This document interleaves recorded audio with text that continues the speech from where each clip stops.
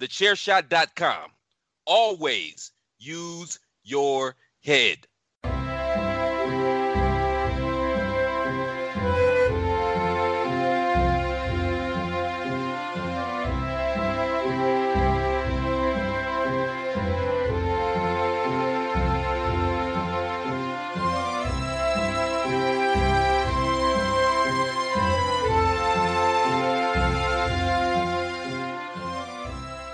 Hello, everybody, and welcome to another episode of the Badlands podcast, the only podcast out there that is 100% chiselled and is proudly part of the Chairshot Media Group and is now also available on Smart to Death. I am Mags, and with me for the third week in a row, it's getting a bit of a regular occurrence. This is my podcast wife, Mr. Paul Tolley. It's the hat trick. I know you'll need another 17 weeks off after this, particularly as this is all me. Yeah. I'm gonna be exhausted. Yeah. So how's your week been? That's been all right. Weather's been a bit crap, which is not good. Yeah, it's been very on and off here. We've had days where it's been lovely, and then absolutely tipping it down the next day. It's typical. The first day of the cricket season, and the clouds come over and the rain comes down. Yeah, exactly. So, as you alluded to, we don't have a guest this week. This is about you. So basically, you missed about 3-4 months of recording because of COVID. Obviously, it's just something that happened, and unfortunately, it couldn't be helped. But I steered the ship, and we've got you back. So I thought we'd go over the topics that you kind of missed out on, and just see what your picks would have been, see if we had this kind of similar mindsets. So I thought we'd go over each of the topics where we actually did a Mount Rushmore, not a draft, because I think that'd be unfair for you to kind of come up with them picks on the fly. But before we get to that, you missed a lot of additions to the collated Mount Rushmore. So altogether, we had 11 debuting guests on whilst you were away, so that's obviously 44 picks on the Mount Rushmore.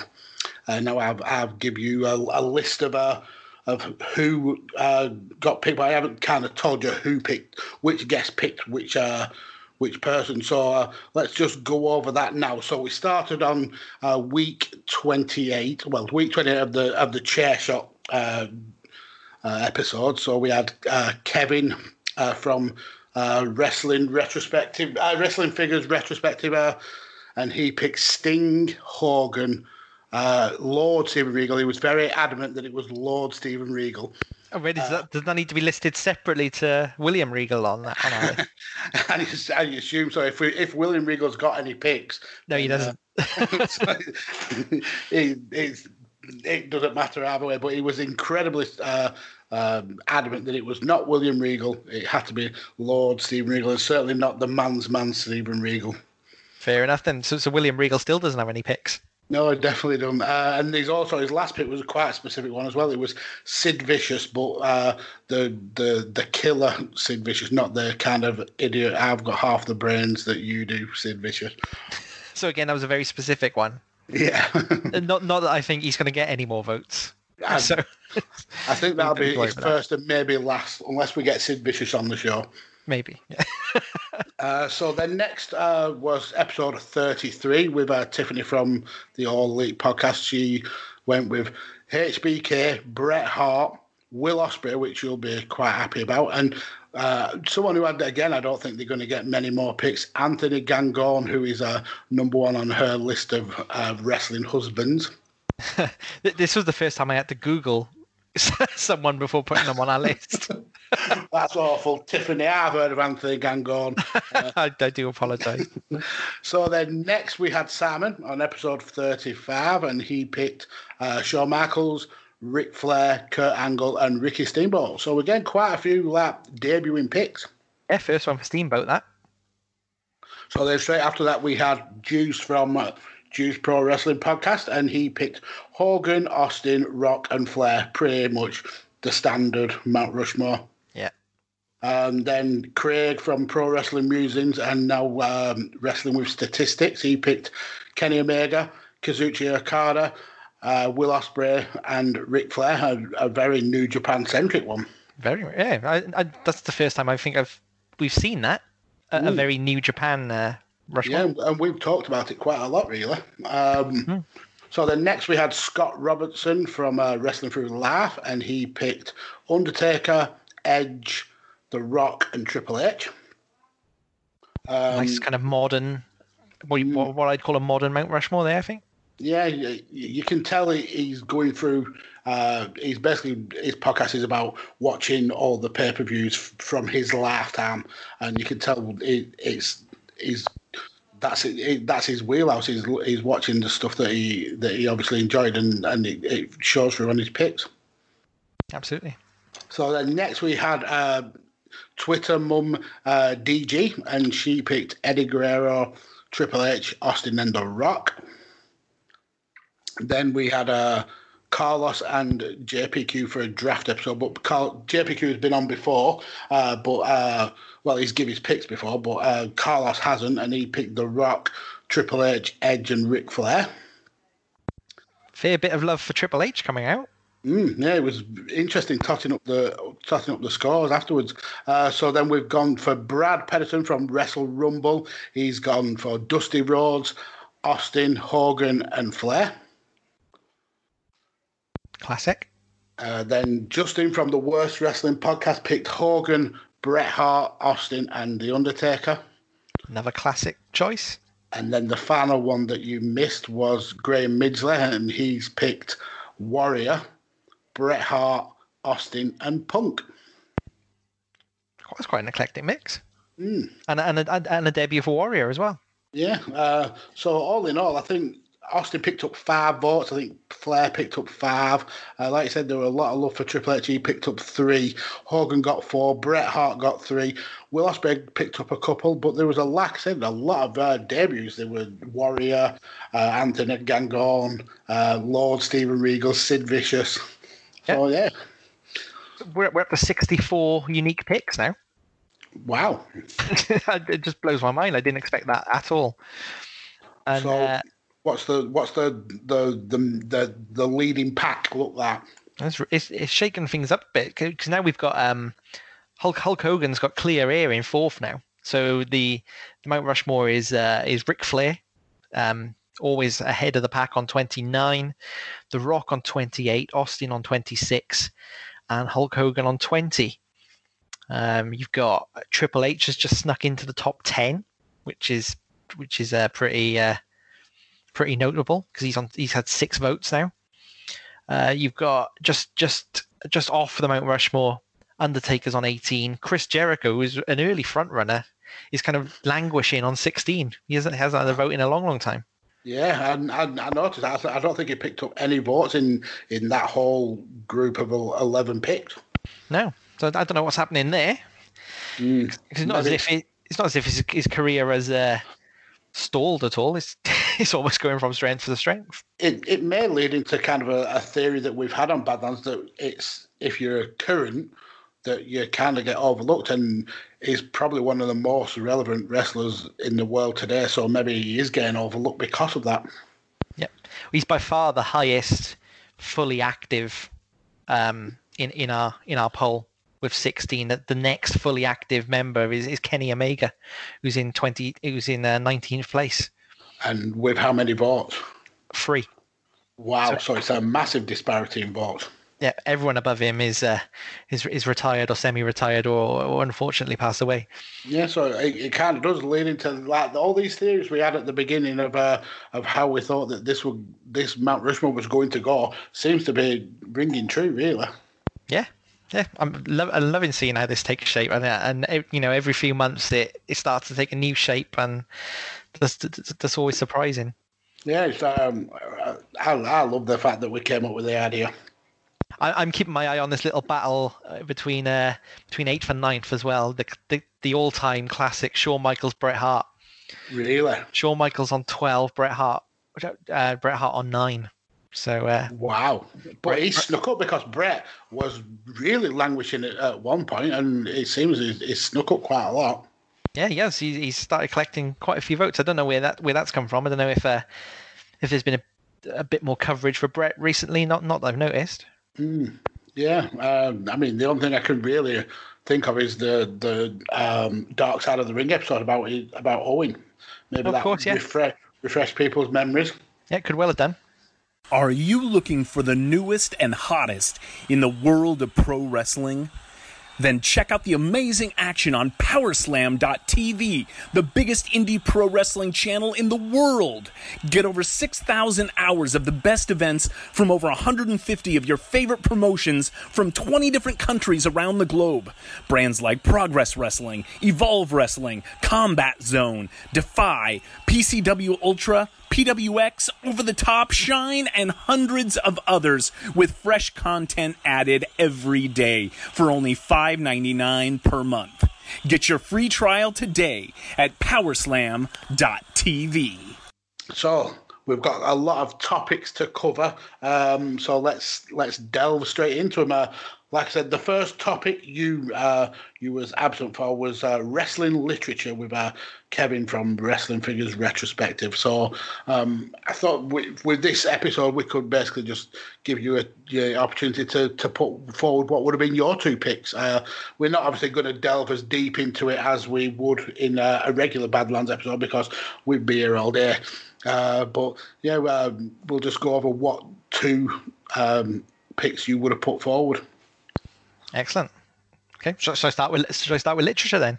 Yeah, let's go with literature. Episode 28. It was. Okay. Have you read many wrestling books? Quite a few. Yeah. Some I've read more than once. Yeah. So there's only one I've read more than once. I've sat down thinking about this topic over the last week and realised I haven't read many. I don't know what the reason is for that because I do like having a read. Mm-hmm. The one I've read more than once is kind of the one that really started the boom in wrestling literature, I think, which was Mankind. Have a Nice Day. Yeah, I read that in one sitting when it first came out. It was just one of those books that you just couldn't put down. Yeah, it was a thick book as well. Little words. Yeah. Little typeface. You must have been there for you must have been there for 2 whole days. No, I've got this knack of being able to speed read quite well. So can you read in ×3 as well? yeah. I think that might be where the podcast listening come from. The fact that I can read fast and I can listen fast, I suppose. But yeah, it was a really, really interesting book. It was one of my picks. I think it was my first pick actually, and it was. I love the way he kind of described how he lost his ear in the match against Vader, how he dug into WCW's crappy booking decisions, and then telling us how he actually lost his front teeth. Yeah, it was a really, really good book. I enjoyed it. I think the thing that sets it apart from anyone else's that I've read is Mick Foley's an author. It's almost like it would have been his career if he wasn't a wrestler, because his turn of phrase and his sense of humor that comes through his writing it's just a joy to read it. Yeah, and it's good that he's gone on to pen quite a few books afterwards. I think he even does like children's stories as well. Yeah, he did that. I bought his first novel, which was it called Titan Brown, I think. All right.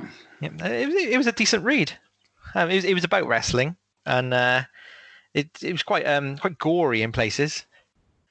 But it was much like his matches. Yeah, but I remember it was a good novel. I enjoyed it. So if that would have been your first pick, what would have been your second pick for this topic? Okay, well, I'm going to go with something that I would be absolutely lost without on this show, and that's my WWE encyclopedia. I know I've shown you on camera a lot of times. This book has been on Five Nerds more times than Paul's been on Five Nerds. I've never seen someone so attached to a certain book. I love my WWE encyclopedia, and my WWE encyclopedia is so tattered that I've now got a second one. Oh my! Of the exact same book. It's about a year or two published about a year or two later. Edition. So in my first one, my Charlotte section is like a quarter of a page, just not enough Charlotte Flair. Now she gets like a double page spread. So. Oh wow! I'd have ripped that page out. So the amazing literature of the WWE encyclopedia would have been your second pick. Yeah, it's a good book. It's very interesting. I just like flicking through it and just remembering people you completely forgot. And finding out facts that you maybe didn't know about. Yeah, yeah. I mean, they are books. It does count as literature, so I can't really knock it, and I'm not being able to veto anyway. So, The only other two I've read is Jericho's Lion's Tale, which I really enjoyed, and Jim Smallman's I'm Sorry I Love You, which was a good kind of concise history of wrestling, I guess. Well, the other picks I went for was Ring of Hell, which is the story of Chris Benoit. I think I've mentioned it a few times, and how that was the fall of the pro wrestling industry. I picked The Hitman's My Real Life in the Cartoon World of Wrestling, and The Death of WCW by Brian Alvarez and R.D. Reynolds, which is basically a look at why WCW collapsed. And it was bad. They signed. Do you remember the rapper Master P? Yeah. He signed him for $1 million to show up on one episode of Nitro, and then gave his buddy Swole $400,000 to wrestle, and he only got used a couple of times. It was just horrific. Joking. Yeah, that money, that company was out of control in terms of spending. So let's go on to the next episode. After that, we had you was available for the Josh and Stu episode, and then we had a draft with Jamie about catchphrases. So then the next episode where we did a Mount Rushmore was with Billy Collins, and we did the Mount Rushmore of referees. So who would have made your pick? This was the toughest one I had. Really? Yeah, really tough. I've only got 2 picks in it, and even then they're not. I haven't got anything remarkable to say about them really. It's probably good I wasn't on this episode. I went for Red Shoes. Yeah, I mean I didn't go for Red Shoes because I knew Billy would bring him up, and so I avoided Red Shoes. But yeah, I had my 4 picks for this straight away. Did you? Yeah. I love that Red Shoes Red Shoes basically makes up his own rules. Like you can cheat pretty much as much as you want, but he does have a line, and rather than disqualify, he just says you can't pin. If you cheat, you can't pin. He just shakes his head and like no. Yeah. And his kind of diving count is just a joy to behold. Yeah, he's an amazing referee. He's one of the shining lights of New Japan. He kind of like brings you into the company. Definitely. So who would have joined Red Shoes then? I went for Earl Hebner. Yeah, I picked Hebner. He's just synonymous in kind of every WWE memory I kind of have. Well, not everyone, but you know what I mean. Like the classic moments, Earl Hebner seemed to be the referee. Yeah, I had Hebner. Did you know he actually got fired from the WWE for black market merchandise? Really? Yeah. Well, he's just printing his own shit. Yeah, and selling it. Yeah. Him and his brother. Yeah. That's crazy. So the picks I went for, like I said, I found this relatively easy because I knew who I wanted to talk about was Tim White. If you remember, he was the referee that threatened to kill himself quite a few times with the lunchtime suicides with Josh Matthews. I have no idea. Who is that? I have no idea who that is. He's the short, stout one with a brown hair and a beard. He owned a bar called the Friendly Tap, and it kept getting smashed up on episodes of Raw. No, I'll have to Google. I'm sure I'll recognise him if I Google him. You will. Then I went for Charles Robinson, obviously, a little Nate. Oh, yeah, good one. Yeah.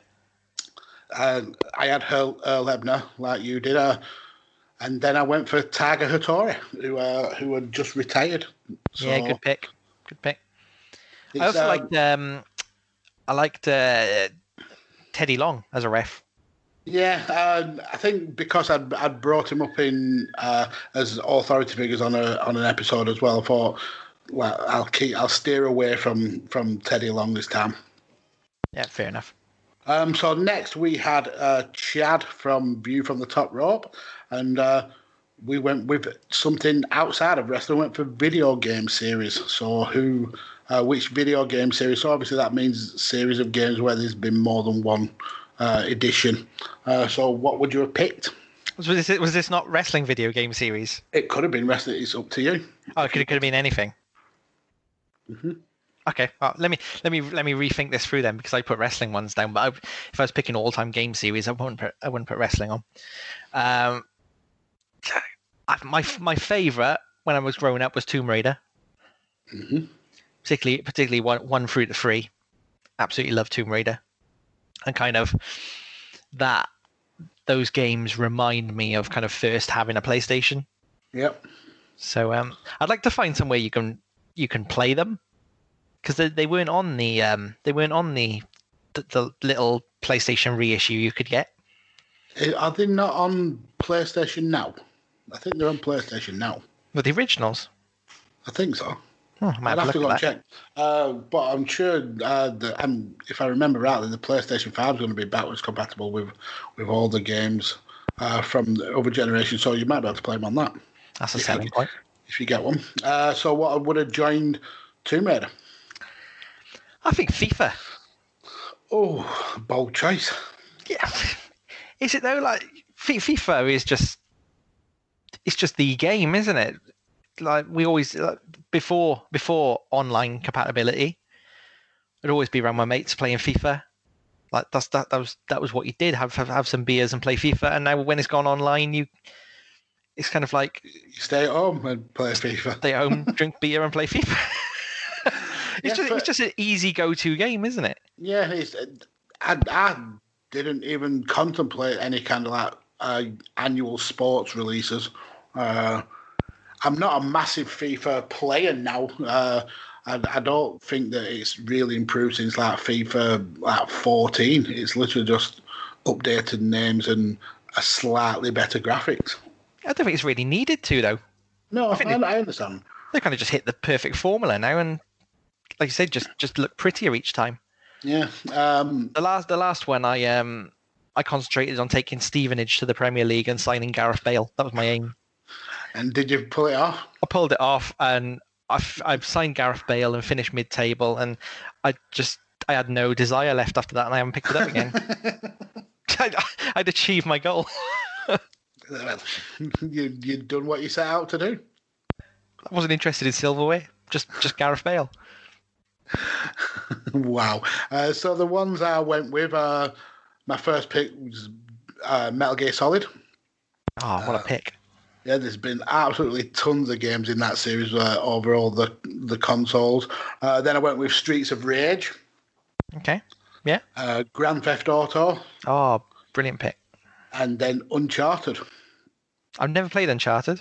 Well, if you like Tomb Raider, you'll love Uncharted. Yeah. Yeah. I know you can play those ones on. Yeah, you can get the collection, yes, the HD collection, which is all the first 3, I think, and then the 4th one's on PS4 anyway. I think I'll check those out. I probably would have come up with better answers if I'd have understood the category. So what were your picks if it were for wrestling then? Well, I struggled with this one. I had the original SmackDowns for PlayStation 1 and 2 because they were brilliant. Yep, they were. And I had the THQ Nintendo ones. So No Mercy, then WrestleMania 2000. Great picks. So then after that episode, we had Tiffany from the All Elite podcast, and we were going over AEW stars. Now, I know you're not a big watcher of AEW, but I'm sure you recognise some of the wrestlers on the show. So who would you have gone with? So I would have gone Chris Jericho. Mm-hmm. Because I just think from what I saw, he made that kind of first year of AEW. Mm-hmm. He's brilliant champion, Le Champion. To say I'm a huge fanboy of his, he was not one of the people who I went with. You didn't pick him?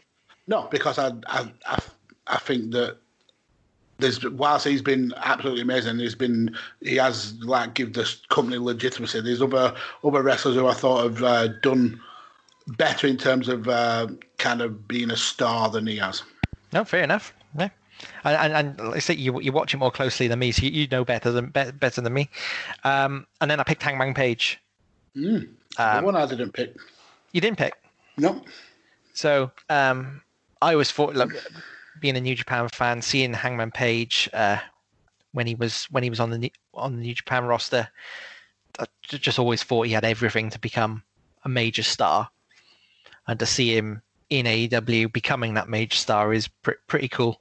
Yeah, it definitely is. Not wasting his talent, and the AEW are not wasting his talent. It's great to see. Yeah, and it's good that they didn't thrust him straight into that the main picture. They've allowed him to kind of grow. I think we mentioned it on a podcast previously. It's good that they've allowed him to kind of grow his character and really connect with the audience. Yeah, definitely. You see a lot of stick on Twitter for AEW for putting their world title on the ex-WWE stars. But I think that's absolutely the right thing to do right now, and let Kenny Omega grow within the company on AEW's cameras. Let Hangman Page do the same. Their time will come when everyone is more familiar with them. Yeah, it starts that legacy for the title. If the title has such big names attached to it from the beginning, everyone who has the title after that is kind of given the rub from that, and the title means a lot more. So I think it's been a great decision. The guys who I went with were picked Darby Allin first. I think he's been absolutely outstanding since starting with AEW. I went with Cody Rhodes, even though I'm not the massive Cody Rhodes fan. I think he has kind of booked himself into a really prominent position. I went with Moxley, who obviously kind of like the same vibe as Jericho. He's really took that old WWE kind of name and really added to being the AEW champion with it, and kind of added to that legacy. The last one I went with is a bit of a cheat. I went with Jurassic Express. I think if you'd have said in 2020 I'd be enjoying watching a 6'7" bloke dressed as a dinosaur, a former actor's son as looking like a Mowgli gimmick, and a 5'2" child like character in Marco Stunt, I would have laughed at you. But it's amazing to watch those three guys. They just the chemistry they have together. It's brilliant to see. And even though they haven't really been kind of featured in terms of like big storylines, they're so popular, and they're just a joy to watch. I do like Luchasaurus. I haven't seen the other two yet, but Luchasaurus. Every time I've seen him, I've been a bit blown away, to be honest. Yeah, for someone who's 6'7", the stuff he can do is amazing. Yeah. No pick for Orange Cassidy? No. I think Tiffany picked Orange Cassidy, but I didn't. I like Orange Cassidy. I like the shtick of it. But yeah, I think those have made more of an impact for me. So after that, we had Simon Powell on, and we discussed the Mount Rushmore authority figures. And I mentioned that I'd had Teddy Long as an authority figure, and he was here on this one. But before we get to that, who were your authority figures? Mine were dead boring, but I think they're the best at doing it. Vince McMahon and Stephanie McMahon. Wow, they are very, very boring. I had Vince McMahon, but I actually we covered this topic before with a guest previously, and I kind of went off my own notes for that, but I also added a few. So I went with Teddy Long. I went with Sheriff Stone Cold Steve Austin, because that just still cracks me up now. Him rocking around with a sheriff's badge pinned to his t-shirt. I went with Eric Bischoff, and then I went with the anonymous general manager. You went for the anonymous one? Yeah, I thought it was an interesting gimmick at that time. I mean, obviously it was in the time when I missed a lot of the wrestling, but after going back and seeing it, I thought it was actually really a good idea of having like a laptop there and an email beeping going off, and an unknown person like kind of changing the matches around and stuff like that. Yeah, so I thought it were a good idea. I suppose it was good actually. It was like like most things. It was sullied by how anticlimactic it was, I guess. Yeah, that's the problem with a lot of WWE storylines is there's no end goal. Yeah. There's no pathway to how it ended. I think originally the plan was for it to be Hornswoggle, but I think it was just one of those things that WWE realised had finished and then it died a death. Yeah, yeah. I just went Vince for obviously for his part in Mr. McMahon versus Austin, which is just legendary, and I think Stephanie's a great foil for any face. Yeah. She just gets the best out of. She gets the crowd hating her, yeah. and not a lot of people are very good at doing that anymore. But she is.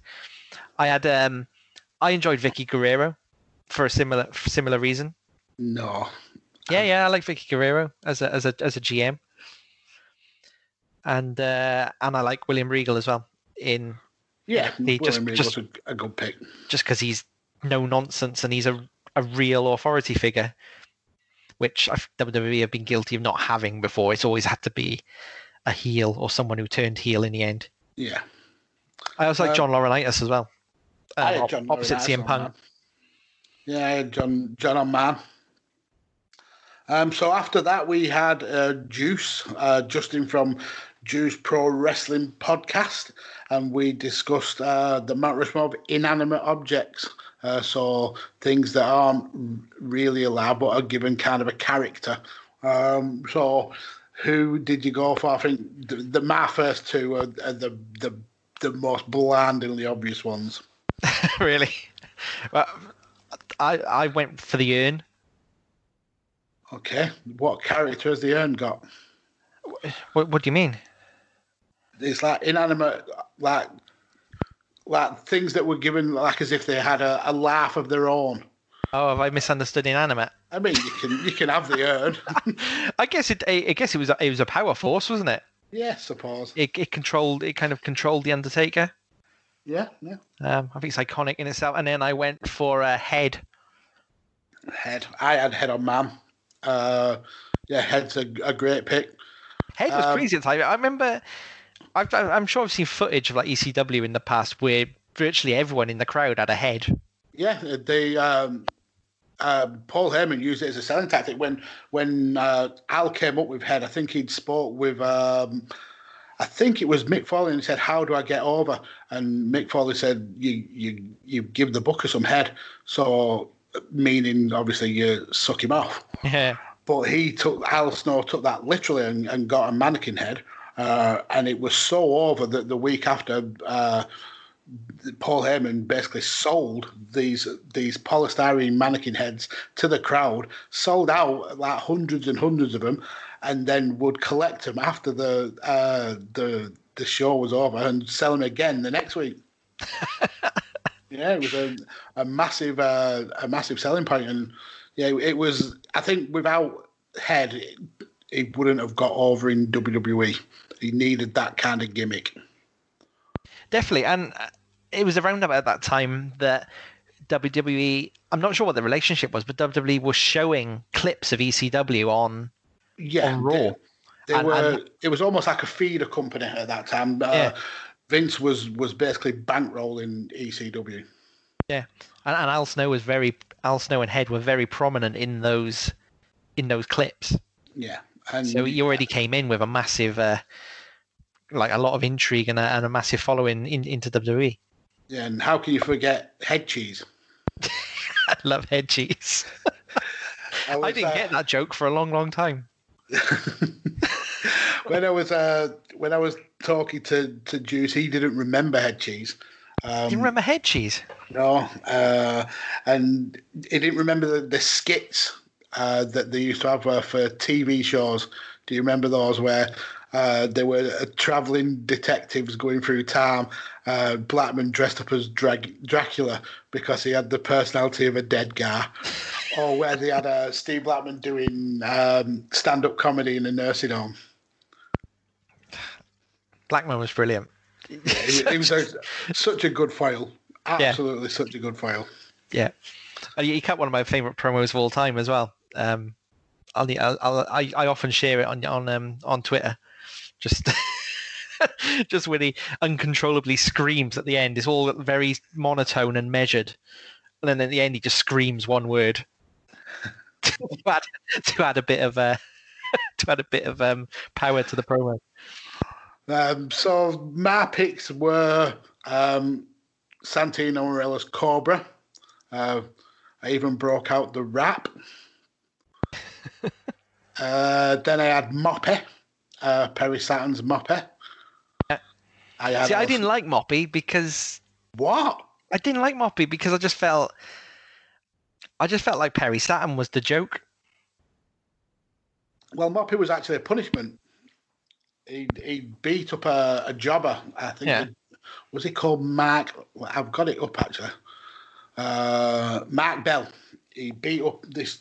He went stiff with this jobber called Mark Bell, and he was punished by having this brain damage gimmick where he fell in love with a mop. And she was actually called Moppy Q Mopperson. Really? I didn't know she had a full name. But it wasn't even the only mop that he had. And obviously you know that she got strapped to a log and wood chipped by Raven. He was tagged in with Scotty Too Hotty afterwards, and he couldn't get over his loss of Moppy. So Scotty wanted to get his Perry's head back in the game, and he introduced Perry to a new mop called Moppy Too Hotty, which was literally a mop with the sparked up bristles. Well, I love it. What do you call? Are they called bristles? I wouldn't have thought they were called bristles. I don't know what they're called on a mop. And the way he thanked Scotty Too Hotty was by saying, "Worms are good dancers because they're slimy." Okay. Brain damage. That's what happens. Yeah. The other pick I had was Bray Wyatt's puppets. That's a good one. From a pretty lackluster year in terms of character building. I thought that The Fiend has been one of the better things for WWE, and that his Vince McMahon puppet is brilliant. I love it. It just shows that Vince is maybe not as kind of behind the times and oblivious as we all think. No, he's not, and he knows who to trust as well, and he knows he can trust Bray Wyatt to be creative. I wouldn't trust half of the WWE roster to be creative myself. No, exactly. Is Vince your favourite of his puppets? I'd like the pig. Yeah, I love the pig. What's it? I've closed the page down as well. I can't even remember the pig's name. I like the rabbit as well. I don't particularly like the buzzard. No, I like the buzzard's voice. Yeah. But I like how they're all like different parts of his character. Like obviously Mercy the Buzzard was Whaler Mercy, who his character was based off. Then you've got Rambling Rabbit, which I think was his kind of metaphor for his vision of wrestling and how he could never really get what he wanted. And then you had the pig was when he was kind of fell out of love with wrestling and put on a lot of weight and stuff like that. So yeah, they're very personal to Bray. Yeah, levels. Very much levels. So then after that, we had Scott Robinson from the Wrestling Through Life podcast, and we discussed the Mount Rushmore of national pride. So wrestlers or gimmicks that have like a national theme to them. Yeah. Well, I think we talked about it last week. Heart Foundation for me is the best example of that.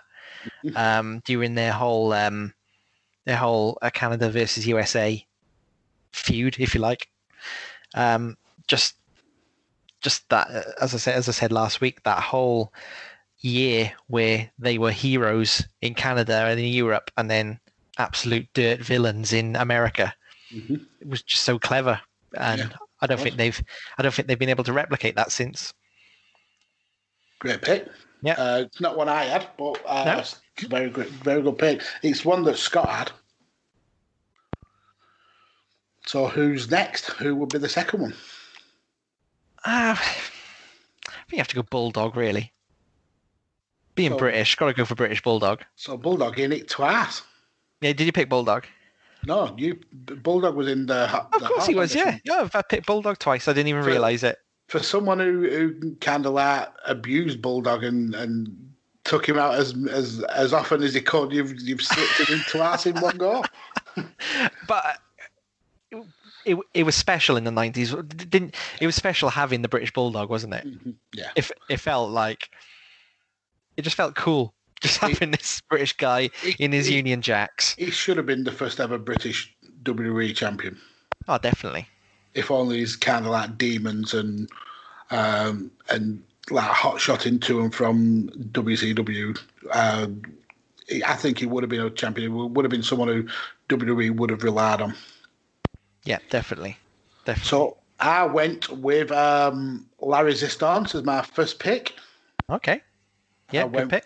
I went with Yokozuna for the second pick. Right. I went with Lance Storm for the third pick. In his his like Canadian hero era in WCW, where I think he held like 3 titles at once and renamed them all. One was the Saskatchewan Hardcore International title, which obviously spells out shit. The Canadian Heavyweight title, which was the US title, and then the Cruiserweight title. I think he renamed it to like the 105 pounds or the 100 kilos and under title. Then didn't he do Team Canada in WWE as well? Yeah, it was part of a group with Test and it was the Un-Americans, Test and Christian. Of course, yeah. And then the last one I went with was Ludwig Borger. Who's Ludwig Borger? Well, he only had a short-ish stint in the WWE, but he was from Finland, and he was very all his like ring gear had like the Finnish badge over it, and it was someone who Vince put a lot of like hope into. He was actually pinned to win the 1993 Royal Rumble until he got injured, which then was won by Yokozuna. He beat Tatanka in after he'd been unbeaten for 2 years. The reason why I picked him is because he actually went back to Finland after wrestling to become a politician, but then went a little bit mental. He got addicted to drugs and drink while still being a politician. He called the Finnish president a lesbian after she won the election. That didn't get him sacked as a politician. He still was able to keep his job. He got a tattoo of the Nazi SS sign on his leg. Still got to be a politician. Shots were fired in his apartment in 2003, and a police search of his office found steroids. Still had his trial actually live on MTV. TV? MTV music channel.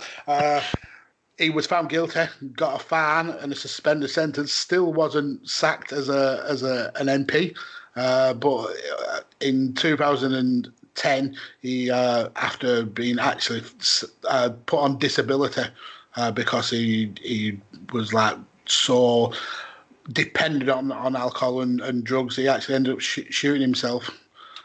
So I went with Ludwig Borger. Wild life.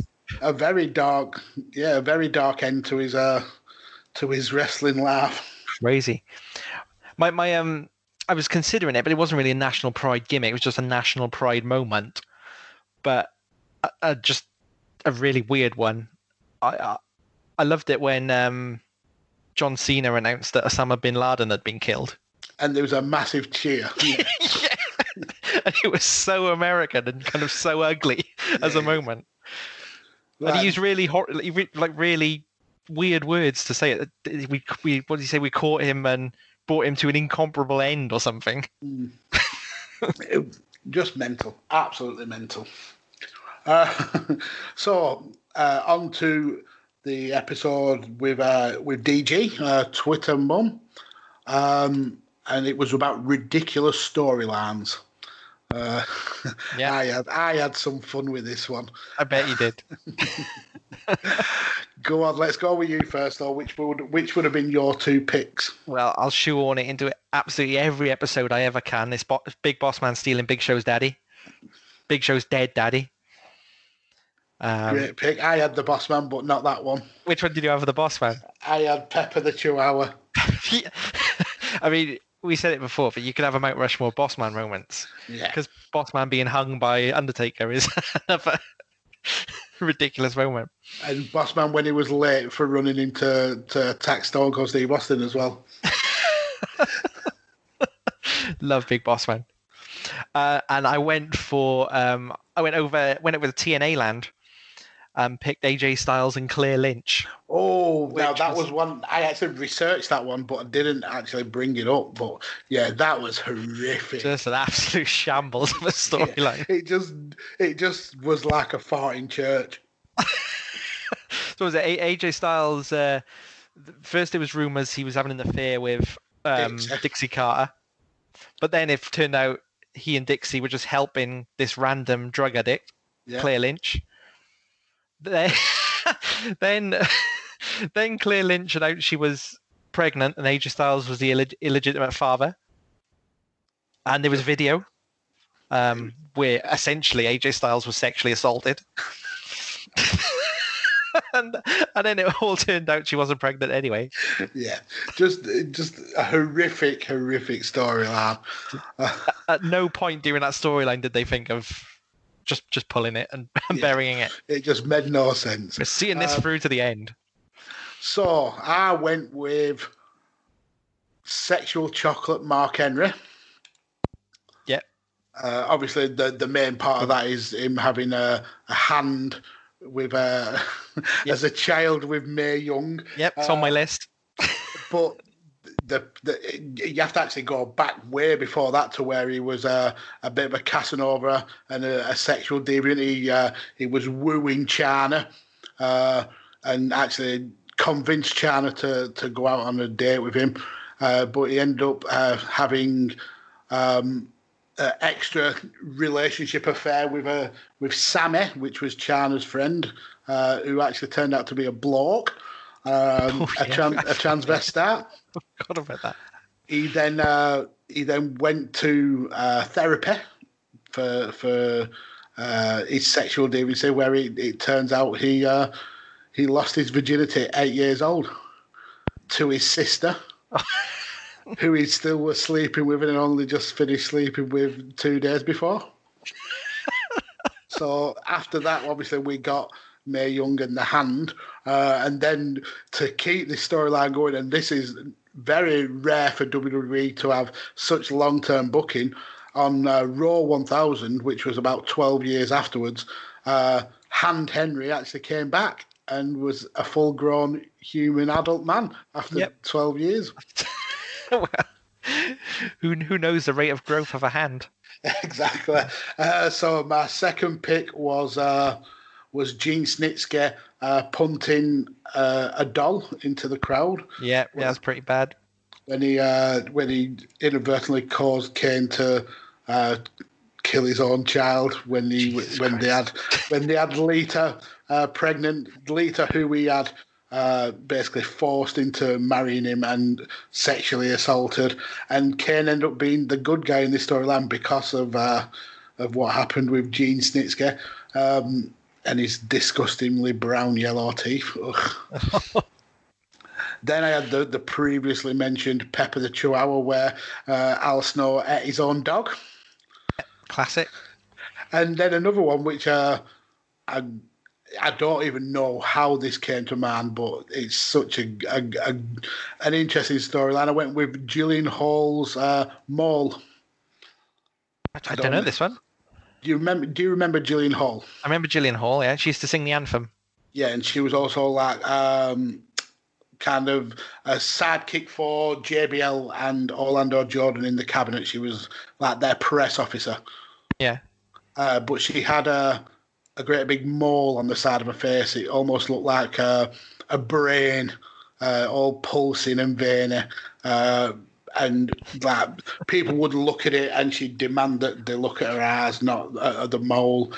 And then during a feud with Boogeyman, JBL was in the ring with Jillian, and Boogeyman came out, grabbed the mole, licked the mole, then bit the mole clean off her face. Then he would, and I'm watching this back and it actually makes you cringe. He would suck the mole, because obviously Boogeyman had no front teeth, so you could see the mole in all its glory. He'd spit it out, stroked it, squashed it in his hand, and put it back in his mouth. Magically, the week after, Gillian Hall was on the show with no mole, but also no scar tissue on a very flawless mole-free face. That's disgusting. I've never seen that, and I don't think I want to. You need to Google it, because it is absolutely horrific. Yeah. I think intrigue will get the better of me. So then after that, let's go to the episode with Callum from Ringsiders, and we discussed face and body paint. It actually started off as just face painters, but over discussing it with Callum, we upped the ante to body paint as well. So, which two wrestlers stand out to you as wrestlers with face paint? Okay, went Ultimate Warrior. Yep, one of my picks. I don't think anyone our age hasn't had the Ultimate Warrior face paint at some stage in our life. I used to do it with toothpaste. Toothpaste? Yeah. When I had no face paint, I did it with toothpaste. So you never suffered with spots then, because toothpaste is great for spots, isn't it? It stung. You know, with the menthol aroma, you end up with red eyes. Was it at least Aquafresh, so you had the different colours to play with? Yeah. I didn't even, I can't even remember that far back. I just remember looking in the mirror, drawing on the Undertaker sign on my face. Didn't colour it in, obviously. I didn't want to look mad. No, not at all. No, so you had to have the Ultimate Warrior. Yeah. And then I went for Kishin Liger. Oh, interesting. Not so happy. Just because it was so rare and so special when it came out, and at times just looked positively terrifying. Yeah, great pick. I went with the Ultimate Warrior. I went with the Great Muta, who he was the first real person to really use face paint as part of the gimmick, and each kind of different colour represented a different gimmick of his. Yeah, Muta. And then I had Legion of Doom. Obviously, being a Legion of Doom mark, I had to bring them two up. And then I had Finn Balor, who kind of started experimenting with face and body paint when he was in New Japan. And obviously has brought that out to WWE with The Fiend. Yeah, I had Finn Balor as well, and Goldust I had as well. Yeah, I had Goldust as a reserve, but I just felt that these picks kind of meant more. So yeah, that was Callum and face and body paint. So after that, we went. Yeah, sorry. The other one I considered was Kamala, just because. Okay. Just because he drew on his tits. She drew on his tits, and apparently there's a special configuration of his action figure where the paintings on his tits are in a different order. That's really, really valuable. Yeah, I should have really brought that up with Kevin from Wrestling Figure Retrospective. Yeah. He probably would have known more about that. I think it's the rarest figure ever, or something. It's just one of them. Maybe. I couldn't tell you what the configuration is. So, if you've got Moon, Star, Eclipse, something like that. Yeah.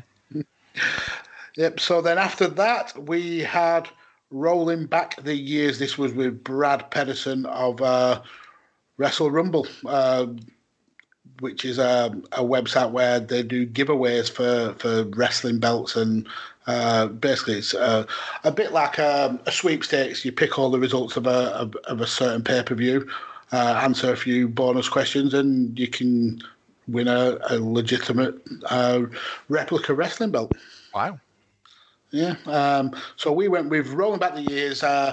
Basically, any wrestler that is currently active and they are 40 years plus. Yep. So I've got Brock Lesnar Okay. because I just think he's the best spectacle in wrestling we have. I can't say any more than that. he's just a phenomenal, one of a kind athlete. Yeah, it's a great pick. It's not someone, and I think because he wasn't around when I was doing the research, he just kind of like drifted out of memory, I suppose. Yeah, well, I guess he's semi-active, isn't he? Mm-hmm. Yeah, it's Brock Lesnar, and then I've got Hiroshi Tanahashi. Oh, interesting. Just because he's still capable of having the best match on any given card on any given night. Yeah, he's pretty much the Japanese John Cena. Definitely is, yeah, and he's world champion as recently as last year. So and he's in a great tag team at the moment with Kota Ibushi. Yeah, current IWGP tag team champions. Yeah, I mean we know the Japanese wrestlers will go on until 50, 60, 70. So he's got a whole other career in him yet.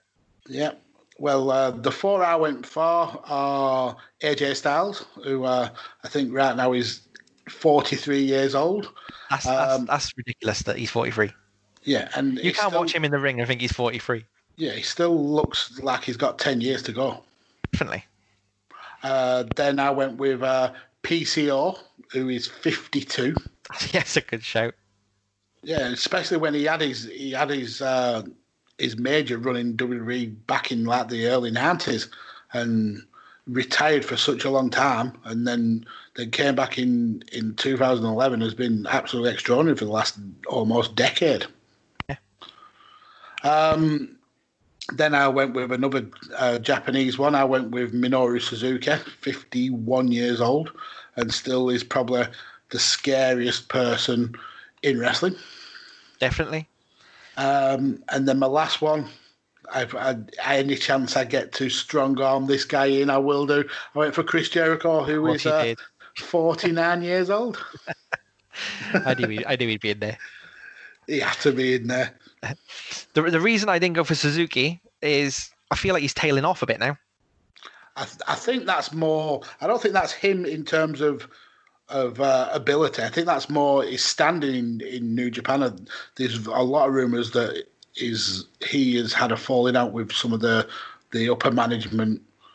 Really? To the point where there was talk of him maybe leaving New Japan. I remember seeing those rumours. So maybe it's that. Maybe he just doesn't have that passion. Maybe it's just the way he's been booking. I mean, if you watch his match against Nagata from the New Japan Cup, that isn't the kind of a match of someone who's like at the tail end of the career. I think there was something like 350 strikes in the whole of the match. That's more than like any AEW wrestler has done in the whole of 2020. Really? Yeah, that's crazy. Oh, I'd be glad to be proven wrong. I felt like perhaps he got the feud and final match with Liger was perhaps his swan song. Yeah. With his swan song without retirement. But hopefully I am wrong, and he's gonna have another stellar year. I'd like to see him, especially if, when wrestling gets to come back to the West. I'd like to see him maybe in that US title picture, or even back in the Intercontinental title picture. I think he works really well as a bastard heel champion. Yeah, definitely. So coming into the tail end now, we've got Justin from the Worst Wrestling Podcast, and we spoke about tag teams, but current tag teams. So these tag teams have to be still active now. So which two tag teams did you go for? Okay, so speaking of Minoru Suzuki, I've gone for Dangerous Tekkers. Because who doesn't love Zack Sabre Jr.? I love that tag team. I absolutely. Tachi's amazing, but add Zack Sabre Jr. to it, and it's just brilliant. Zack Sabre Jr.'s kind of cockney banter, insulting, is just it's so amusing. It's not even the in-ring work that is the best, even though that is really good. It's the post-match interviews that New Japan put on their YouTube. You'll have Tachi obviously being like the cocky heel, and then he'll say to Zach, "We've had a really good match today. I'll take you out for some delicious vegetables." And it just cracks me up every time. That really playing on the fact that Zach's a vegan. It's just so hilarious. They work so well together. They shouldn't work well together at all, but they really do work well together.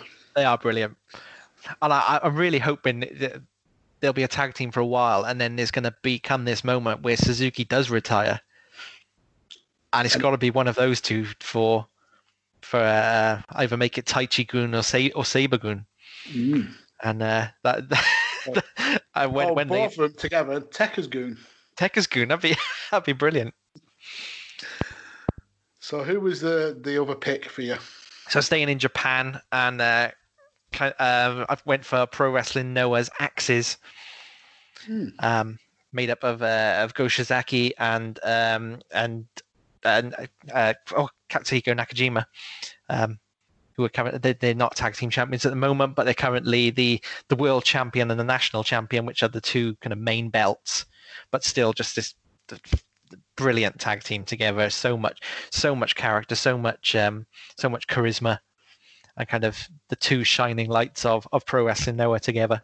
Yeah, I'm to my detriment, I haven't watched enough Noah to really to give an opinion on him, but it's something that I really should start watching. Is more Noah, more All Japan. It's just finding the time. Yeah, that's what it is, isn't it? And I've really gone deeper into it because they were still running shows during during coronavirus season, and New Japan weren't, so I kind of got a bit heavier into it. But yeah, they're a phenomenal tag team. So the picks that I went with, for the first pick, I went with the Briscoes. It's a team who I've known about for a long time, but only really got into over the last, say, 3 or 4 years. And yeah, I just love the character, the kind of like hillbilly shtick that they have. But looking into like the stuff that they've done as a tag team, they're absolutely outstanding. A current record of 11 times Ring of Honor champions, Ring of Honor 6-men champions, never openweight 6-men champions, RWGP heavyweight tag team champions. Jay Briscoe has even been a 2-time Ring of Honor champion himself. Then I went with the Guerrillas of Destiny, obviously, one of the teams that really dragged me into New Japan. Then the New Day. I mean, you couldn't. Oh, really, of course, yeah. You couldn't really have a Mount Rushmore of current tag teams without mentioning New Day. They're just absolutely glorious to watch. And then I went with the Young Bucks for the last pick. Again, another team that have literally done it all outside of WWE. PWG champions, Ring of Honor 6-men champions, obviously Ring of Honor tag champions, RWGP junior tag champions 7 times. They moved up to and got the heavyweight titles. Then they were never open weight 6-men champions, I think twice with Kenny and once with Marty Scurll. 2-time Wrestling Observer Tag Team of the Year, and now obviously EVPs at All Elite Wrestling. So yeah, they were my 4 picks. Yeah, they were my third choice, Young Bucks, and I'm kicking myself I didn't pick New Day. I don't know why I overlooked New Day, because they would have been a pick for sure. And then the last topic is with Graham Midgley, and it was the Mount Rushmore of female wrestlers. Yep. And is this currently active or? Well, I went currently active. Yeah. I don't know if with Graham, he kind of went on an all-time vibe, but I went for currently active. Yeah, I went for currently active. Obviously went for Charlotte Flair, and I can't be vetoed tonight. So Charlotte Flair, best women's wrestler that I've seen in the world at the moment, and in the shout, in kind of in the mix for best wrestler. Full stop. And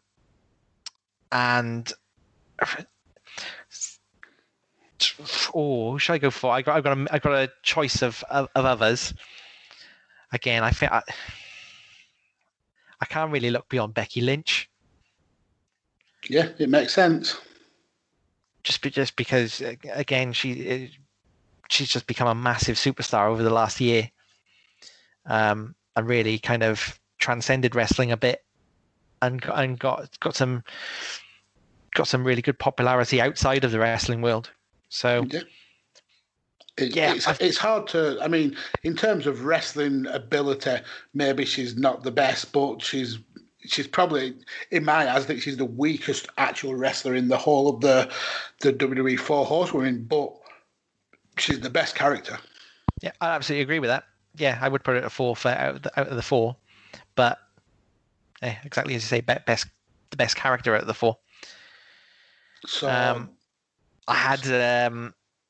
Well, let's hear yours first, and then I'll tell you who else was on my list. I had Io Shirai, who is arguably the best wrestler in the world right now, regardless of gender.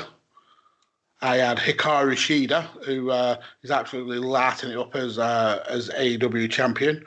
I had Becky Lynch as well. Again, not particularly because of her wrestling, but more because of what she's done for the business. And then Jordynne Grace, who I think has absolutely excelled as this kind of thick mama pump character, and kind of brought a legitimacy and a technical skill to women's wrestling that was kind of sorely needed. Yeah. So that's a great choice, Jordynne Grace. I also had, because they're active, but not so much anymore. I had Mickie James and Natalya, just for their careers. I mean, Mickie James is still, I think she's still on that main event or whatever it's called. Yeah. I just think they both had outstanding careers and kind of were keeping women's wrestling going in WWE when it was in the gutter.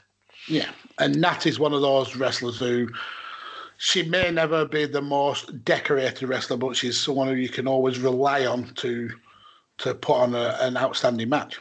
She's your go-to, yeah. And when she went down into NXT and certainly fought Charlotte, and I'm thankful she fought some of the other horsewomen as well. She made a real kind of contribution to their careers, I think. Yeah, totally agree. I think they learned a lot from her. And she's still, I think she's still heavily active in teaching a lot of the WWE girls about wrestling now. Yeah, I think she's very underrated. Very underrated. And then I had to go for kind of a home choice, or a home-ish choice, because she's Irish. I had to go for Sasha Moff Martina.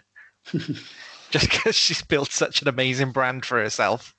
Yeah. She's probably one of the most recognizable wrestlers that perhaps people have never seen wrestle. And she's absolutely killing it as well in Japan. Well, what she was. Yeah, killing it in Japan. I'm sure she'll kill it in Ring of Honor when she's allowed to go back and they're allowed to run shows again. Yeah, if I were to pick a kind of homegrown, I think I would have gone with Millie McKenzie. What that girl can do at 19 years old is absolutely unreal. Yeah, great athlete. Well, so that is all the topics that you missed done and dusted, sir. Excellent. I had European champions as well. Oh, that was a draft. That was a draft, was it? That was a draft. Oh, okay. with Clav from Rick and Clav. Who would you have picked? Well, I would have picked British Bulldog again to make up for past indiscretions. Wow. I've basically spent the last 3 months thinking about British Bulldog and thinking how I've done him wrong. How you shit on him. But my other pick was D'Lo Brown, because I don't think anyone's ever mentioned D'Lo Brown on Badlands. And I thought he was a great European champion. Yeah, I think I had D'Lo in my picks. Did I? Yeah, it was my fourth pick. He's quite involved in training. Is training a lot of wrestlers now? Is he in WWE or is he somewhere else now? I think he's in. I want to say TNA. Is he? I think so. Yeah, for the draft ones, I went with William Regal, Bulldog, D'Lo Brown, Triple H, Midian. If you remember, Naked Midian. Naked Midian. This was before his Naked Midian character, though. He actually found the title in Shane McMahon's bag, if you remember. And because Shane had retired the title unbeaten. But I also had Shane, Mark Henry, Jericho, who had it for one day. If you remember, he had the triple threat at WrestleMania 2000 with Kurt Angle and Benoit. Yeah, Kurt dropped both of his titles. Yep. Even though he didn't lose in any of the matches, Jericho lost it the very next night on Raw. Though I also had Spark Dudley, Test, Jeff Hardy, RVD, DDP, Christian, Hurricane, Triple H. HBK. Who was he actually was the inaugural champion. He was actually meant to lose the match to British Bulldog in Birmingham, but the story is that that Bulldog wanted to win the match to send the fans home happy, and also let Davey Boy dedicate the win to his sister Tracy, who was battling cancer. But HBK politicked and got it to where he won the match, and that it would build heat for a rematch that didn't happen because HBK won the WF title in the Montreal Screwjob and then gave away the European title to Triple H in a kind of a finger poke of doom style match. God, he stinks, doesn't he? He was just looking back at some of the stories, and he was such a twat. The worst. So I also had Al Snow, Kurt Angle, obviously we've just mentioned in the WrestleMania 2000 match, Eddie Guerrero, and Matt Hardy. Fine selection. That must just be all the European champions. There was actually 27 European champions. Okay. And how many did you need to draft? It was 10 each. Yeah. So I picked 20 just in case Clive had the exact same 10. The ones I missed out, I didn't pick X-Pac. I didn't pick Val Venus. I didn't pick Perry Saturn. Bradshaw I didn't pick. Rob Van Dam, who was the last champion, I didn't pick. But I did do a quiz for Rob, for Clive, if you want to have a go at that. The quiz. Let's have it. So this was based around WWE titles championships. Okay. So the first question, on the European title, how many European flags were there? Ooh. 10. The answer's 14. 14. But for a bonus point, how many countries have more than one flag on that belt? How many countries have more than one flag? Yeah. So there's some countries that have two of their flag on the belt. A repeated flag? Yeah. Unbelievable. Switzerland? No. Oh, no, sorry, yeah. No, this is for a second bonus point. Switzerland do have a flag, but it's not. Okay. It's not a repeated one. Oh, you asked how many countries, didn't you, have repeated flags? Yeah. So if there's 14, let's say 3 countries? There's 3. It was Germany, France, and Portugal. Portugal, that's a weird one. Yeah. So for a second bonus point, can you name the rest of the countries that have a flag? So there's 2, 4, 6, 8. Not a chance. Like Switzerland. You said Italy and France were in. No, you said Germany and France were. Germany, France, and Portugal. So Italy. Italy are not on it. Italy are not on the European title. No. I doubt we were on it, were we? We're on it. Are we? That's 2, yeah. Okay, Switzerland, UK, Netherlands. Nope. No. Iceland. That's a nice flag. Nope. A similar flag to Iceland's on it. Finland. Nope, no Finland. Sweden. Sweden are on it, yeah. Sweden on it. What's a similar flag to Iceland? Czech Republic? Nope. Czech Republic, similar to Iceland. Same colours. I give up. So the ones you missed were Greece. Okay. Norway. Republic of Ireland. Right. And Romania. What a random selection of European countries. I can't even name one Romanian wrestler that's ever been in WWE. But yeah, you still get representation. Yeah, and Italy is a big miss out on there. Huge. I'd love to know the grounds on. There must have been a selection process. Yeah, surely to God. And why did Germany, France, and Portugal? Portugal got 2 picks. I've no idea. So question 2. Who was the champion when the WWF introduced the oval style Attitude Era Intercontinental title? Jericho. No, incorrect. China? No, it was The Rock. No. It was unveiled in March 1998, and it was after Austin had give up the IC title to chase the world title, and he threw the IC title in the river. Oh yeah, that was brilliant. So next we spoke about the Divas title. Which 2 wrestlers were tied for the most amount of reigns with the Divas title? Ooh. Michelle McCool? Nope. One is pretty obvious. And the other one I would have not have guessed in a million years. Pretty obvious. Divas. Who was Divas champion?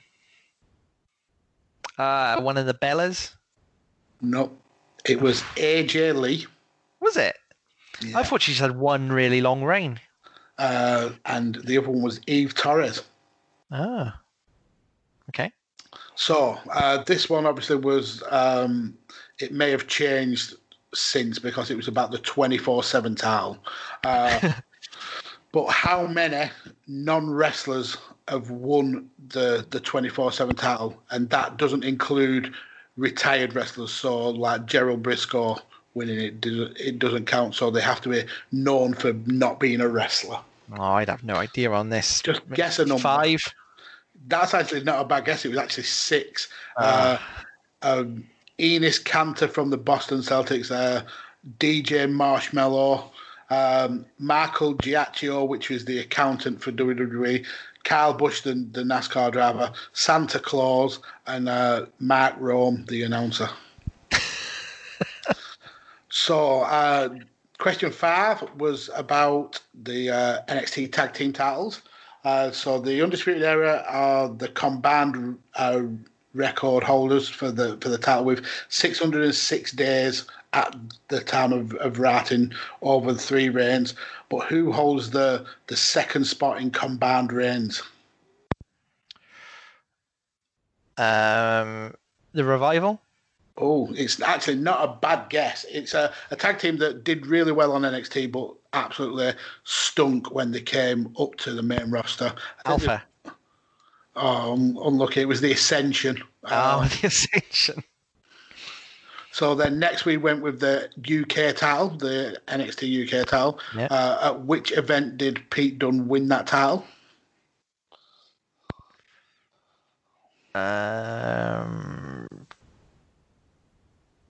Takeover Chicago? Correct. Good answer. That's my first one. So, question 7, we went with the WWE Undisputed Championship. Who had the longest run with that title? And I think it was only around for about 19 months. But who had the longest run as champion? Lesnar. Oh, that's actually not a bad shout. It wasn't Lesnar. It was actually Chris Jericho with 98 days. Really? So for a bonus point, there were 6 people who held that title before Eric Bischoff re-split the titles up with when he brought back the big gold belt. Yep. Can you name who those 6 people are. Obviously, Jericho's a given. Not a chance. Jericho, Lesnar, Lesnar, yeah. Undertaker, Taker, yeah. Angle. No, Angle never held that title. The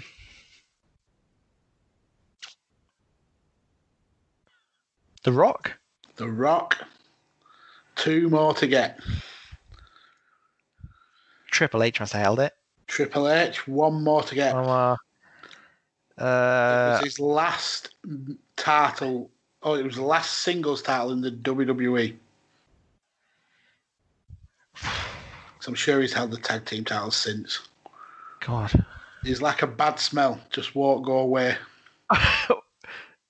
Not the Big Show. He's like a bad smell that won't go away. But no, it was Hulk Hogan. I can't remember if he won it or not. He lost it to The Undertaker. Question 8. Who was the last ever WWF Women's Champion and the first ever WWE Women's Champion? So she was the champion when they did the name crossover. I don't know what year they did the crossover. 2000. Okay.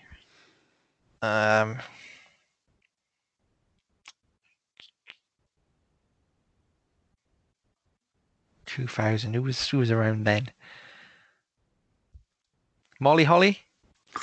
Not a bad shout. It was actually Jazz. Oh. What a good wrestler. Yeah, it's still going now. I know. Question 9.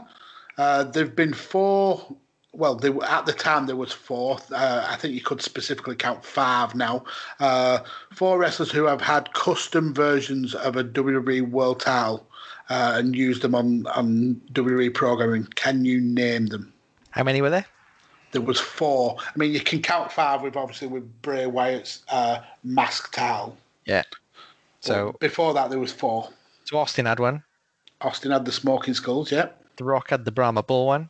The Rock had the Brahma Bull, which is actually only on TV for 1 day. Was it? Yeah.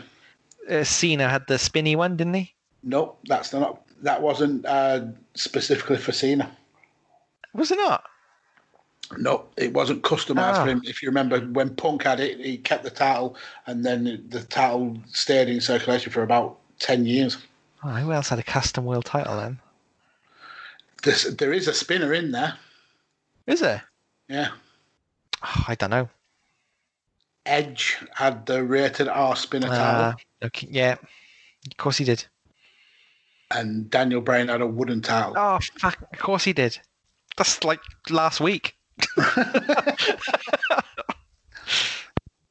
Right, so this last one really stumped Clav. Did he do well on the others? I think he ended up with all the bonuses. I think he ended up with about 7 points. Okay. Well, if I got 1. No, I think about 4. Okay. So the US title has got a lineage that can be traced all the way back through WCW, even into the NWA and the Jim Crockett Promotions era. But there are currently 6 wrestlers who are tied for the record number of reigns. So that record is 5. So there's 6 wrestlers who are tied with that record. Ric Flair is 1. Yep. Lex Luger, Bret Hart, and Wahoo McDaniel. So there's 2 left. And these are the only 2 who have actually won the title whilst it has been in the WWE. Okay. Can you name those 2 people? So they have to have 5 reigns, but these 2 they've not only won it in WWE, but they're the 2 of the 6 that have won it in WWE. Okay. Have they won it elsewhere as well? One of them has, yeah. Yeah. Which could give you a clue to who it is, but there's also a red herring in there. Harley Race? Harley Race is not one of them. Ugh. Who's won it lots of times? When would Harley Race have won the WWE US title? Wasn't he the first US champion? I dare say that he was, but not in the WWE. Okay. I think Cena's won it lots, hasn't he? Cena is one. Yeah. So who's the one who's won it elsewhere? They've won it in the WWE as well as elsewhere. Yeah. Cool. Ron Simmons? Has he ever won the US title in the WWE? I sense by the tone of your question, he hasn't. No. The red herring was Booker T. He's actually won it 4 times. But the actual 6th name is Chris Benoit. It's what? It's Chris Benoit. It's Chris Benoit or Booker T? No, Booker T was the red herring. He's won the title 4 times. Oh, right, okay. So Chris Benoit has won it 5 times. Obviously, it's in WCW and in WWE. How many times he went in WWE? I don't remember. He had the best of series, didn't he, with Booker? Oh, yeah. Well, I'm glad I did that quiz. further cementing my lack of knowledge and credibility to be on a wrestling podcast. So, well, this has been fun, actually, catching up and getting you up to date with everything that's gone on in your absence on Badlands. Yeah, I enjoyed thinking about it, and it just blows my mind how many topics were covered while I was away. Yeah, it seemed to fly by so quickly, though. I mean, it does not seem like you missed so many episodes. No, we're gonna look back. It's gonna be a very, very weird year to look back on for the rest of our lives. Yeah, 2020 can literally just finish for me.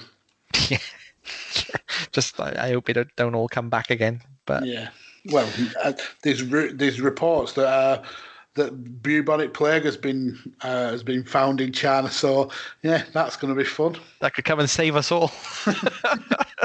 Absolutely. Well, this has been fun, Paul, but it's time for the go home. Can you nail it 3 weeks in a row? That's pressure, isn't it? Thank you for listening to this very special Badlands. We're just the 2 of us old amigos. I've enjoyed it. Hope you've enjoyed it, Darren. I've loved it. Yeah. So just time for me to tell you about where you can find loads more of great content. You can find me at Raincounter on Twitter and at 5NerdsGo, the wrestling podcast about nothing. You can find the good man beside me, Darren, at Dej Kirkby. That's DEJ Kirkby, and you can also hear his other great podcasts where he talks about wrestling fandom on Why We Watch and MMA on 5 Rounds Pod, and they're both on the Visionaries Global Media Network. You can also find kind of some of our old episodes that have been released on the Smark to Death Network. If you want to go back and kind of find out how the early Mount Rushmores were looking. And you can find more hard-hitting pro wrestling opinion, analysis, news, and more on the Chairshot.com or at Chairshot Media, or by typing Chairshot Radio Network into your podcast engine of choice, where you'll also find us every single week with another Badlands Mount Rushmore for you to enjoy. Until you hear us next, stay safe and always use your head.